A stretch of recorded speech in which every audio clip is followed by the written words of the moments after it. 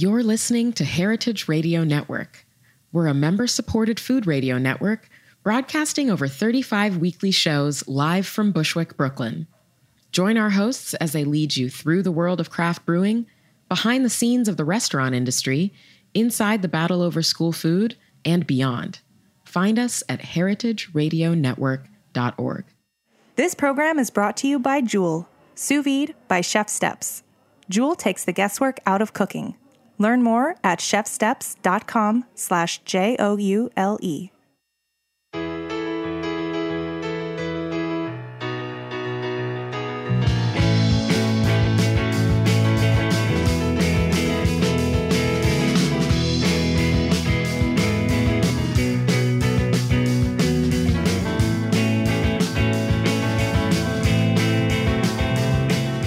Hello and welcome to Why Food, a podcast about entrepreneurs, innovators, and career changers. I'm your co-host, Ethan Frisch. And I'm Jenny Dorsey. And we have two awesome guests with us today. Lisa Gross, who is the founder and CEO of League of Kitchens, and Afsari Jahan, who's a culinary instructor, also with League of Kitchens. Welcome to Why Food. Thank you so much for having us.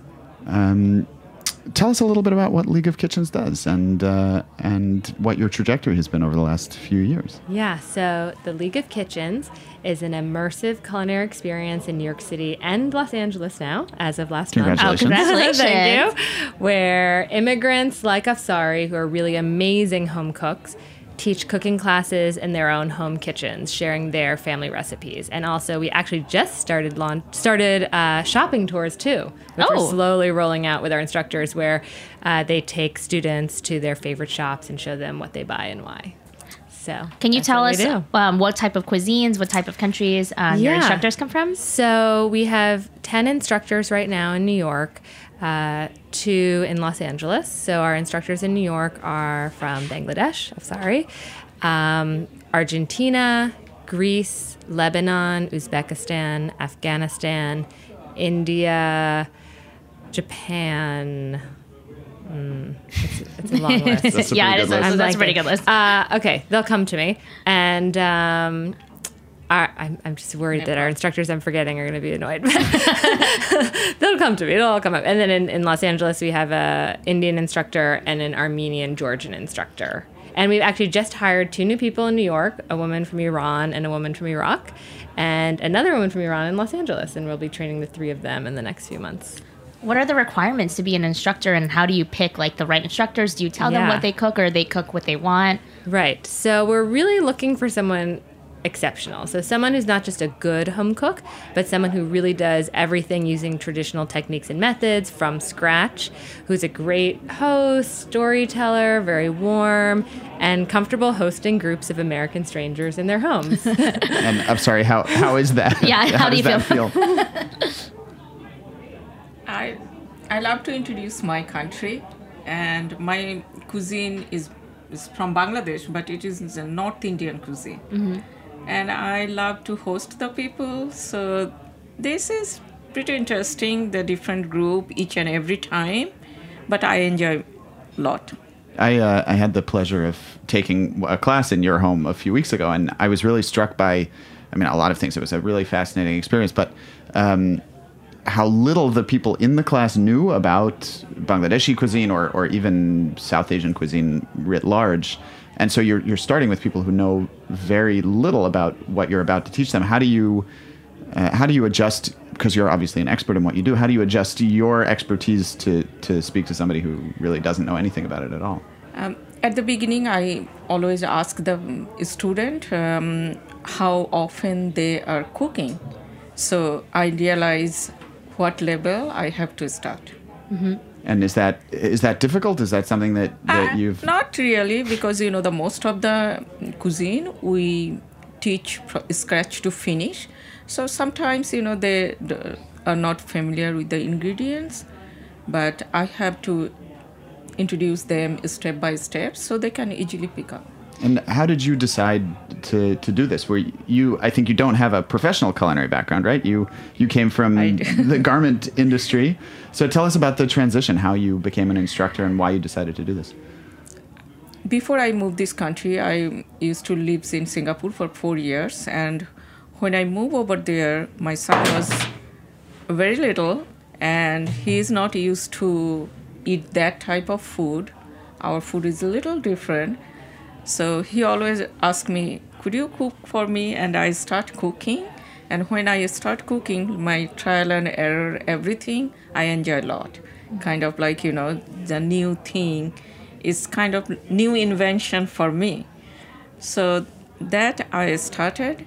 And after that, kind of like, when I take care of my son, I can focus like my full time of job. So I enjoy. And then I was thinking why I'm not introduce my food to the other people. So I started little by little do the catering. Like, some people, they love to eat the home meal cook, but they don't have time. Yep. So I started with that. I stay like, half day home. So I use my time, whatever I cook, I share with them. Not really the share, I also sell to them.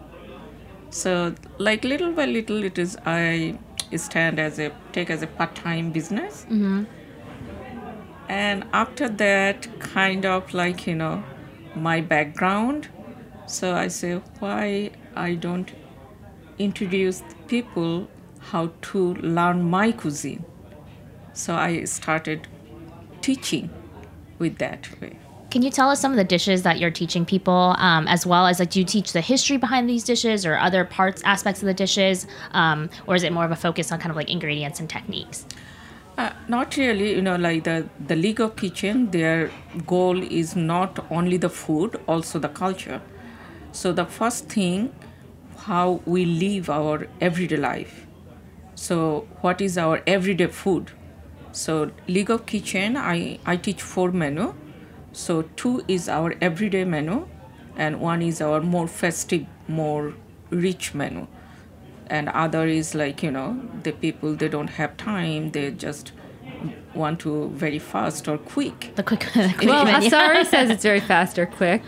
That's compared to like her biryani recipe is the most complex, elaborate recipe you could imagine. There are probably 40 steps to this recipe. It's unbelievable. So her like everyday cooking is actually quite involved. yeah. But I think, I remember the 2 instructors that I forgot to mention. They're from Nepal and Mexico.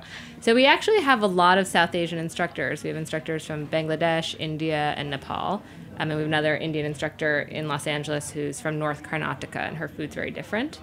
And I've just been so amazed by the complexity and richness of culinary traditions in South Asia and the incredible diversity there. And Ethan, I'm sure you know all about this, the range of spices that are used and the range of techniques and ways people use spices. Some spices have to be fried in oil, some are added immediately, some you add at the end, at the top. And I feel like South Asian cuisine is one in particular that's very difficult to learn from a cookbook or from a written recipe, that you really need to learn from a person, because there are so many visual, auditory, olfactory cues that you have to follow.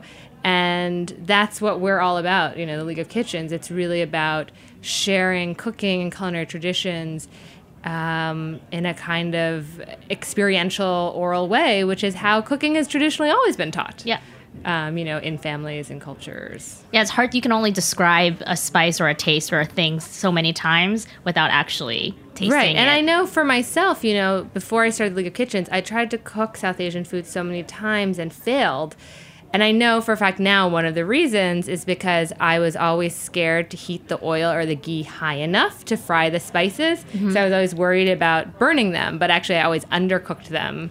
And that's like one of those things where when you see someone do it and you're like, whoa, that's really hot, it's really popping, and it's making these sounds. Like, okay, I can do this at home. So tell us more about that process. Where did the idea come from? How did you come to start League of Kitchens? So the idea came out of my own personal experience that my mom is Korean. She immigrated to the U.S. in the early 70s. My dad is American of Hungarian Jewish descent. And when I was growing up, my Korean grandmother lived with my family and cooked all this amazing Korean food all the time. But whenever I would show interest helping her in the kitchen, she would always say, "Oh, don't worry about cooking. You should go study because studying is more important." I've heard that before. I think this is actually a very common immigrant family story. And, I really appreciate where she was coming from. She really wanted me to have educational and professional opportunities that she didn't have.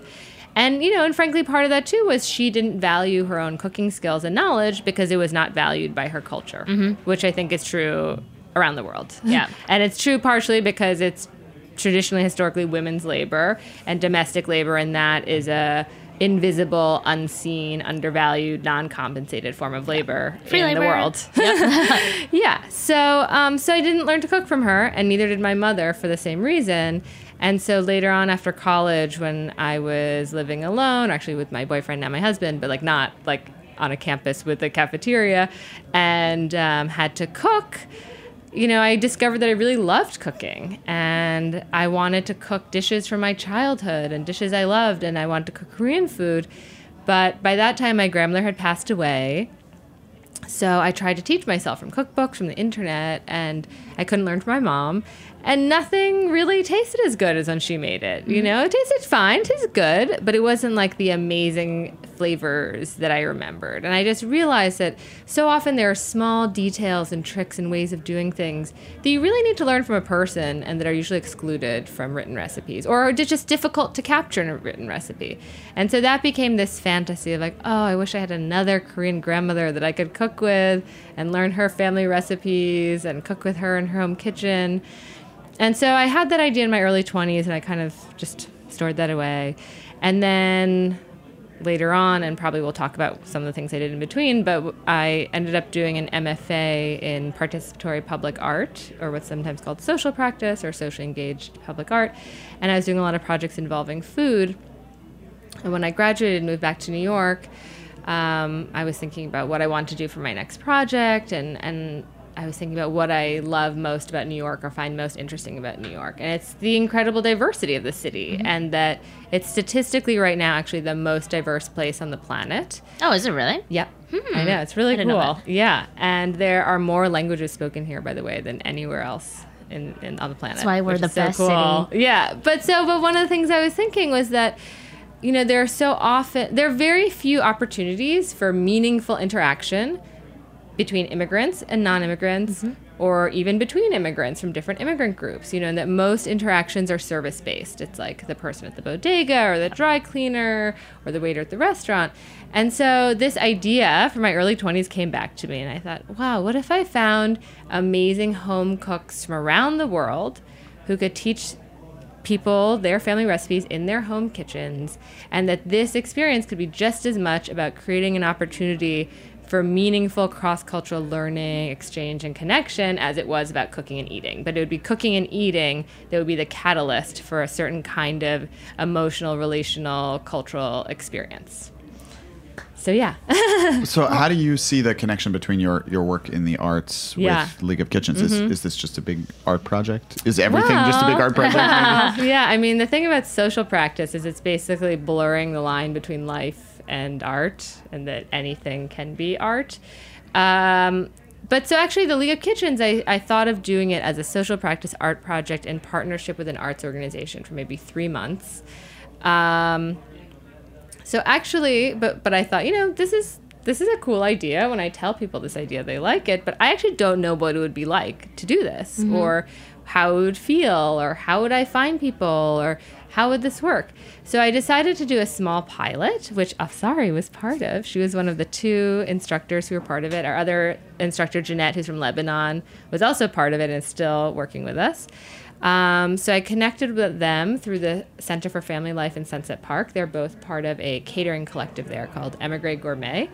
And I basically set up a pilot where they very gamely, and I paid them for their time also, kind of went along with my idea. I created a small training for them. I had to deal with all these questions like, how long should the workshops be? How many people should be in them? What should be the structure? I realized, it would be helpful probably to have some extra knives and cutting boards and other tools. Basically, through thinking through each step to make it happen, I had to make tons of decisions. And it culminated in each of them teaching either 1 or 2 workshops to my friends and family. And I was there, and it was like, wow, this is really cool. And the people, my friends and family who did it, loved it. And I also realized, one, it was a lot of work. It was a lot of work to find them. I contacted a ton of different organizations before I found Afsari and Jeanette. It takes time to train them. And I also realized, like, this could be a business. This doesn't have to just be a 3-month project that's sort of cool to be a part of and is a flash in the pan.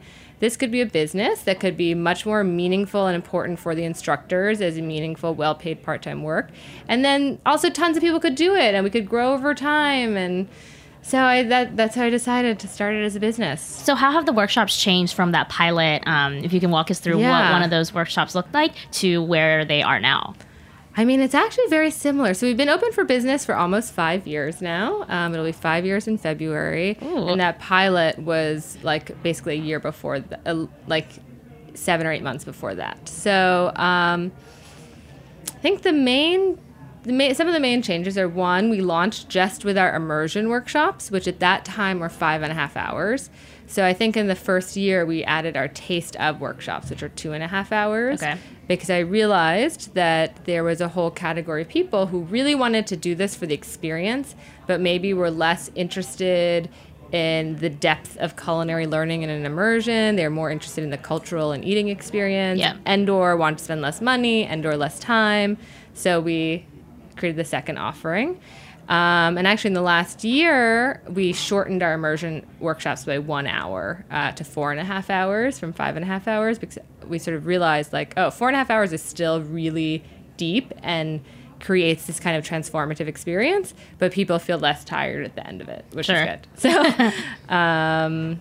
yeah, but otherwise they've actually hewed very close to that structure that I set up in the pilot. What are some of the courses that are cooked, and also, like, what are some of the markets that you guys go to? Yeah, I mean, Afsari can talk about the specific dishes she teaches, but each immersion menu generally has 5 dishes, so it's like a huge feast. And every workshop starts also with a homemade lunch that the instructor prepares. Wow. So there's lots of eating, delicious eating. Yeah. Do you want to talk a little bit about that, Afsari? What are some of the dishes you teach specifically? Or what are the ones the students love? Like, which your favorites. Feel like they're most now into? The student love more like the spinach with the cottage cheese. So it's called the palak paneer. Well, I just want to say, actually, Afsari's palak paneer is incredible and unlike any restaurant palak paneer you've ever had, because she makes her own fresh cheese, like right there with the students. Oh, that sounds so good. And she uses fresh spinach. And you realize, like, every restaurant version uses frozen spinach. Yeah. Frozen spinach. And okay, please continue. So that amazing. I always try to use the fresh ingredients. Mostly in my kitchen, I only use the frozen peas, nothing else.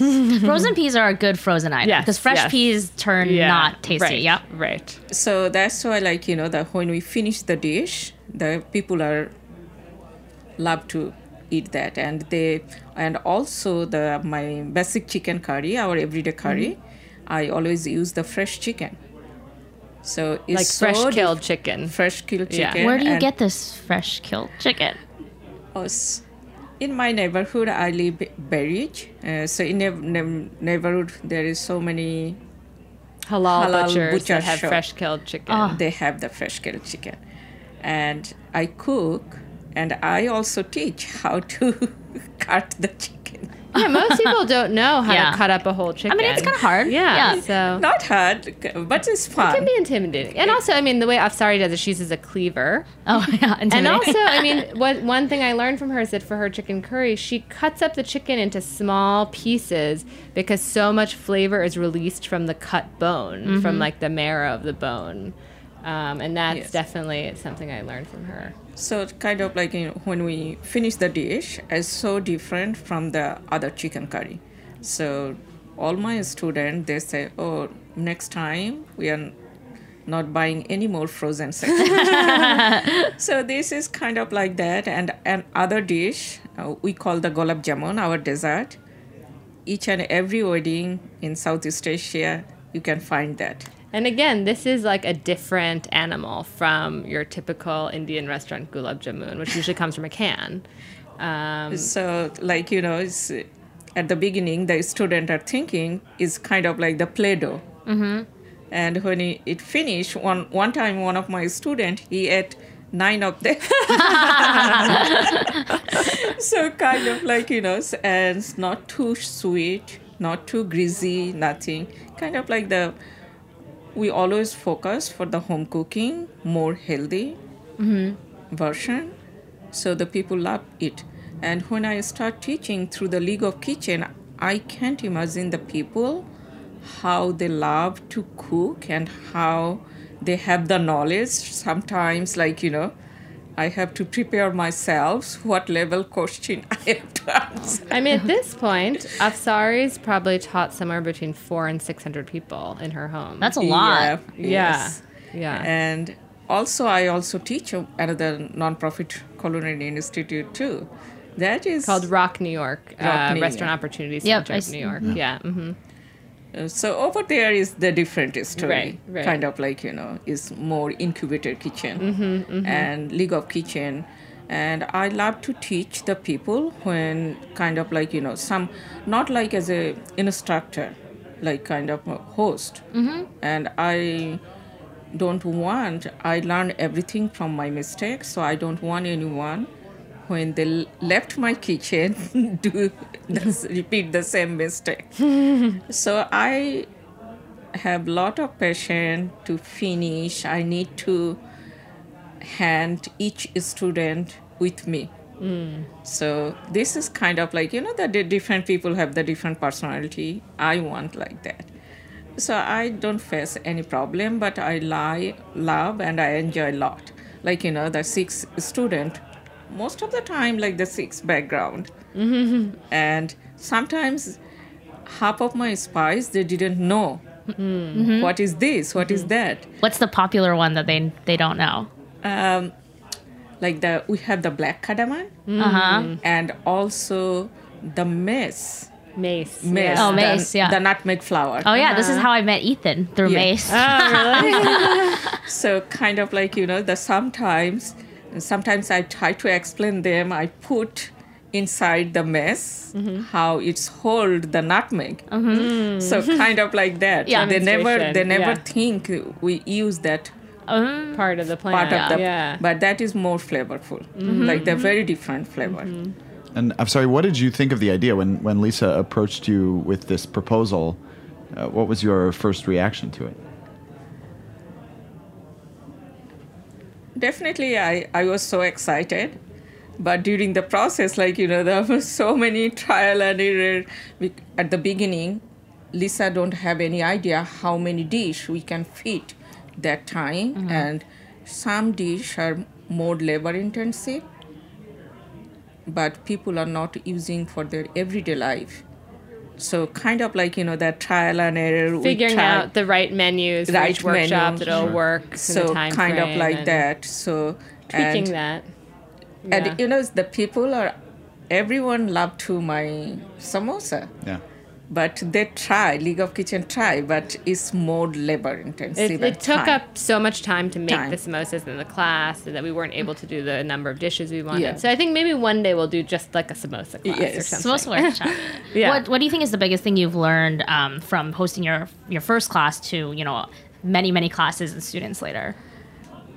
The first class, we are always like, thinking we are going to finish on time, or how we handle 6 different background people. But now, after 3 months, we know how we can handle the people, and if we are little behind, how we can make up that time. Who knows?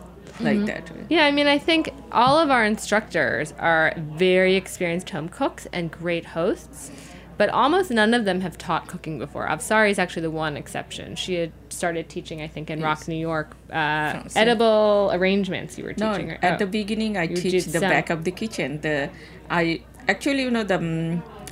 You see the cumin. Yeah.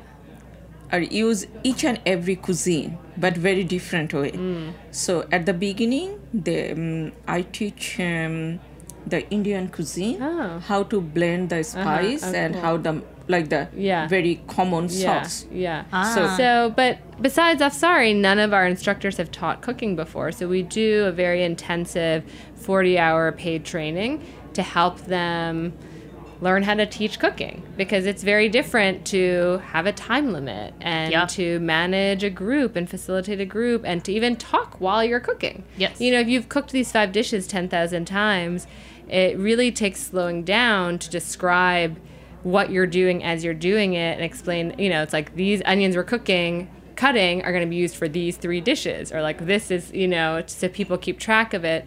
You know, especially if they've never cooked those dishes before, it can be very confusing when you're cooking 5 dishes at once. Yeah. I started teaching plating classes a while ago, and it was like, I learned so much from the first to the now. Yeah. Because a lot of people who don't know what you're teaching, you don't even realize what they don't know. Right. And you're not vocalizing. Probably also like, you don't fully realize what you know. Yeah. Like that's a big part of our training with our instructors, is getting them to just realize what they know and why they do things so they can share that with students. Their little tips and tricks. Right. Yeah. Or because they just think certain things are obvious. But then it's like, no, that's a special way or special thing you do. Or like, and then if they, you know, for instance, like our Greek instructor, when she makes her spanakopita, she always cuts it before she puts it in the oven. Oh. And I asked her about that, and she was like, oh, you do that so it doesn't crack. Because if you cut it after you've baked it, it cracks.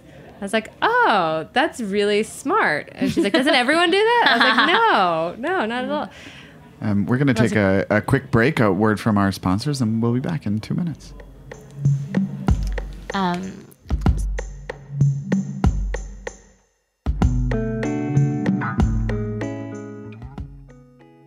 This program is brought to you by Joule Sous Vide. My name is Katie Mosman-Wadler. I'm the Executive Director of HRN and a real-life Joule user. I use Joule to help me host the most delicious dinner parties. When you cook with Joule, there's zero guesswork. So steak, chicken, seafood, turkey, vegetables, and eggs all come out exactly the way you like them. The paired app is super intuitive and has a great visual doneness guide. Joule is awesome for prepping many perfect portions, making it easy to cook for a crowd, and it's hands-free so you can focus on entertaining while Joule does the work. And pro tip, Joule is also great for travel. I throw mine in my suitcase if I'm headed to a rental house with any kind of uncertain kitchen. From perfect steak to juicy, tender Thanksgiving turkey, Joule makes the best food you've ever tasted. Just be sure to save some room for mini jars of pumpkin pie. Joule, perfect food every time. To get yours, visit chefsteps.com/Joule and use code HRN, as in Heritage Radio Network, to get $15 off for a limited time. That's chefsteps.com/JOULE, code HRN.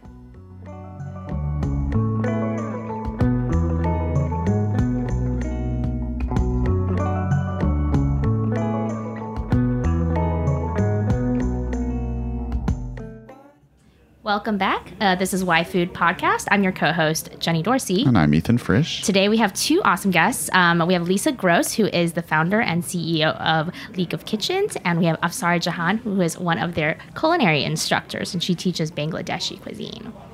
So we were just talking about the process of starting League of Kitchens and how it came from, Lisa, from your background in the arts. Why did you decide to, maybe this is a stupid question, why did you decide to turn it into a business? What was the motivation, and why couldn't it just exist as a social practice art project? Right. Yeah. Well, previously, my project before the League of Kitchens was called the Boston Tree Party, and it was this collaborative campaign to plant pairs of heirloom apple trees across greater Boston, and it was like a big, huge thing. We did lots of events. There were 75 communities participating, 55 sites. I incorporated a small nonprofit to kind of house that project.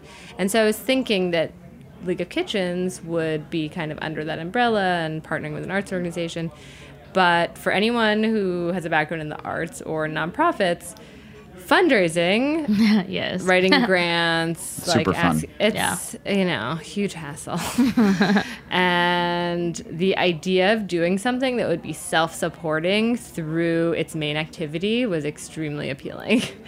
Because, other projects I'd done just didn't fit into a business model or a fee for service model. And so this was a very unusual experience, but it fits into a kind of paid cooking class model. Mm-hmm. So, yeah, I guess I just found it really exciting. And also, I always like starting and trying new things. And I'd never run a business before. I had started and run many different kinds of organizations and groups in the past, but never a business. So I was like, okay, well, maybe this is the time. This is it. This is the idea. And and I basically have just sort of learned step by step. Yeah, I mean, Agatha and Aaron from Ovenly kind of echo that sentiment, where they have a lot of social missions in their business, but ultimately, because they have revenue coming in, they don't have to answer to someone else besides themselves. Yeah.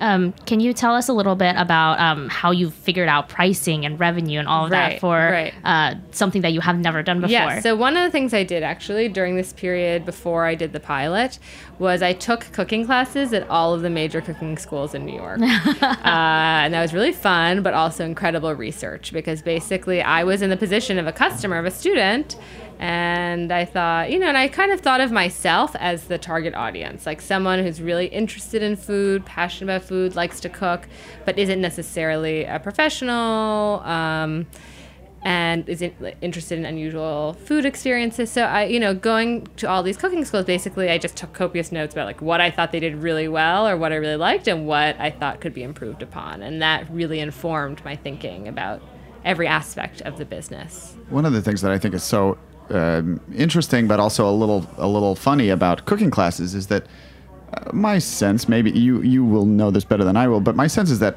people take the class to learn, but maybe are not really replicating those recipes at home. Or there's something about the immersive experience that's really appealing, but very hard to get people to cook those same dishes again in their own homes. Have you seen that? Am I totally off base? I think there's a range. So I think some people, you're totally right. They're like, that was awesome, delicious. I'm never going to make that dish. But, I'm interested in mace. Like, I'm going to buy some mace and experiment with it. Or like, I learned how to cut up a chicken.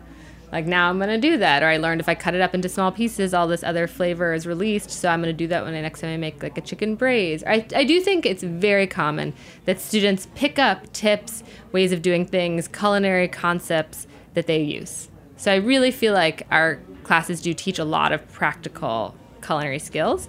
And some people do cook the dishes from start to finish. And oftentimes they send photos to our instructors or like email them questions. And because I do think, our classes also make cuisines that maybe seem intimidating seem much more accessible and familiar, because even though our instructors are exceptional home cooks, they're also ordinary people and home cooks. This isn't like a fancy restaurant chef kind of thing. And, all of our instructors live in very typical New York City apartments, very typical small New York City kitchens.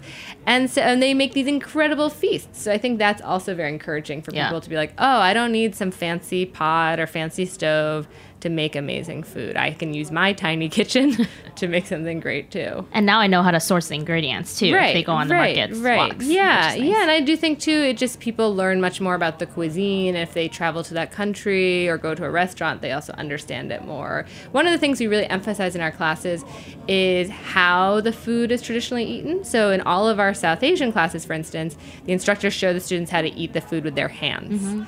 And the food tastes really different when you eat it with your hands than when you eat it with a fork. It's a different, it's a whole different experience. Yeah. Or just like understanding the way food is combined in your mouth, or like these dishes are always on the table together. Because often if you go to a restaurant of an unfamiliar cuisine, you might actually order very oddly. Like everybody from that culture would like order always like a sauce and a salad and a rice and a meat and a vegetable, and that's like the standard meal. But you might end up ordering like 2 meats, no sauces, no rice, and like a vegetable. And to someone from that culture would be like, this is not a meal. This is like odd. This is a hodgepodge. Right. So I mean, understanding the like philosophical or structural concepts of that cuisine is really a big part of what we do too. Yeah, I was just reading about how it's in Somali cuisine they always serve it with a banana on the side, and like that's a big part of it. And then someone responded like, "What's that banana doing there?" And people were like, "Oh my god, you like don't." So, but it's like that probably that sweetness and that texture alternated with the food really changes your experience of it than if you don't have it with that banana.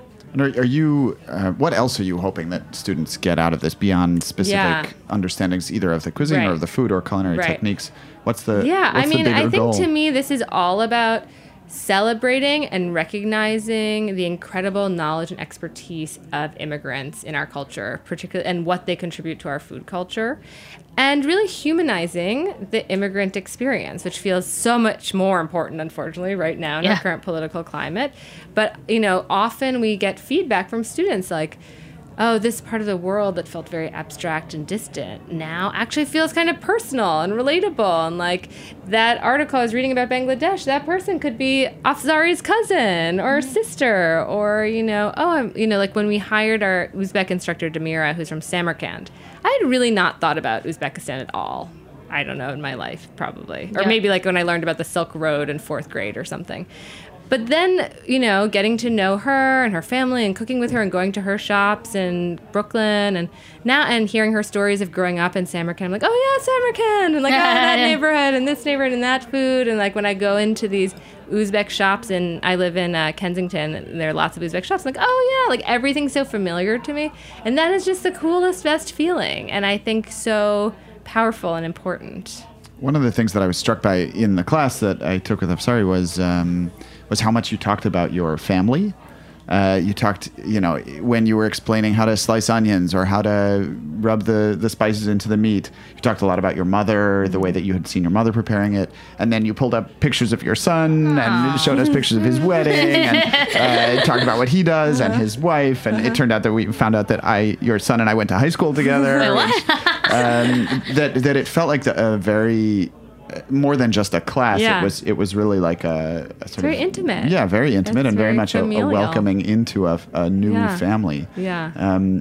Is that something that you do intentionally, or how do you see the way that you communicate with your students about not about the food specifically, but about the larger context? When you were in my class, that time the other 2 students, they came from the New Jersey. Yeah. So maybe one of either their daughter or the son, they get married to Asian girl. So Asian boy, and they want to they just noticed my picture on the wall, and they say, oh, your one is more delicate, more things, more that. And I love to introduce. That's why I saw the picture, shared this picture of my son's wedding, how different is the outfit, and they need how to do that. That is the one. And also kind of like, when I try to teach the gulab jamun or the rice pudding, how we present that in our wedding or our everyday life. So when we present in front of the bride of the grooms, very traditional way. Lisa had that experience. Wedding. It was an amazing wedding. So kind of that. So I have to share to more understanding or more learn from my culture. Yeah. So that I love to do. Like, when they show how we do this, how we present this, that is very, very different way. The rice pudding, during the wedding, we present in a big platter with the bridegroom's name. When is the, the first thing, we give the solid food to the kids. Also, we put in a platter, but in a very different way. We just say, this is your first step for the solid food. Oh. We wrote I think that's one of the things that's so special about our classes and our instructors is really getting a chance to learn about the cultural context of food and the traditions and rituals associated with it and people's stories. And it's very different from just going to a restaurant, which is transactional, and this is so much more and so much more about the connection and like non-exploitative. Yeah. I also think there's a lot of like seeing that context in this kind of home setting. You learn a lot more about how those people, like, because of their culture, might act in their normal lives or how they see the world, just like their worldview. I went to Japan a while ago and like understood a lot more about like how Japanese people see the world. I was like, I see why they interact in this way, why things are organized in a certain way, why menus are structured a certain way. Yeah. So yeah, I think you're a lot more empathetic once you understand why people act that in certain ways. It's been such a pleasure having you both join us today. Where can our listeners find out more about you and your work and maybe sign up for a couple of classes? I want to sign up come to Afsari's apartment. Please do. And the really cool thing is that each class is totally different because the instructor, the cuisine, the neighborhood, people, is totally different. The people who are there. So leagueofkitchens.com. We're also on Instagram and Facebook, and you can follow us there. Great, and we'll post links on Wonderful. our Thank you show so page. Much. This was so fun. Thanks to Blind by the Red Crickets, which is our theme song, and Noam, our awesome engineer. And as always, you can always find us at Why Food Podcast. And if you have questions, comments, thoughts, nominations on other guests, please email us whyfood@heritageradionetwork.org. And you can find me via my spice company on social media, Burlap and Barrel. And I'm at Chef Jenny Dorsey. Thank you all, and see you next week. See you soon.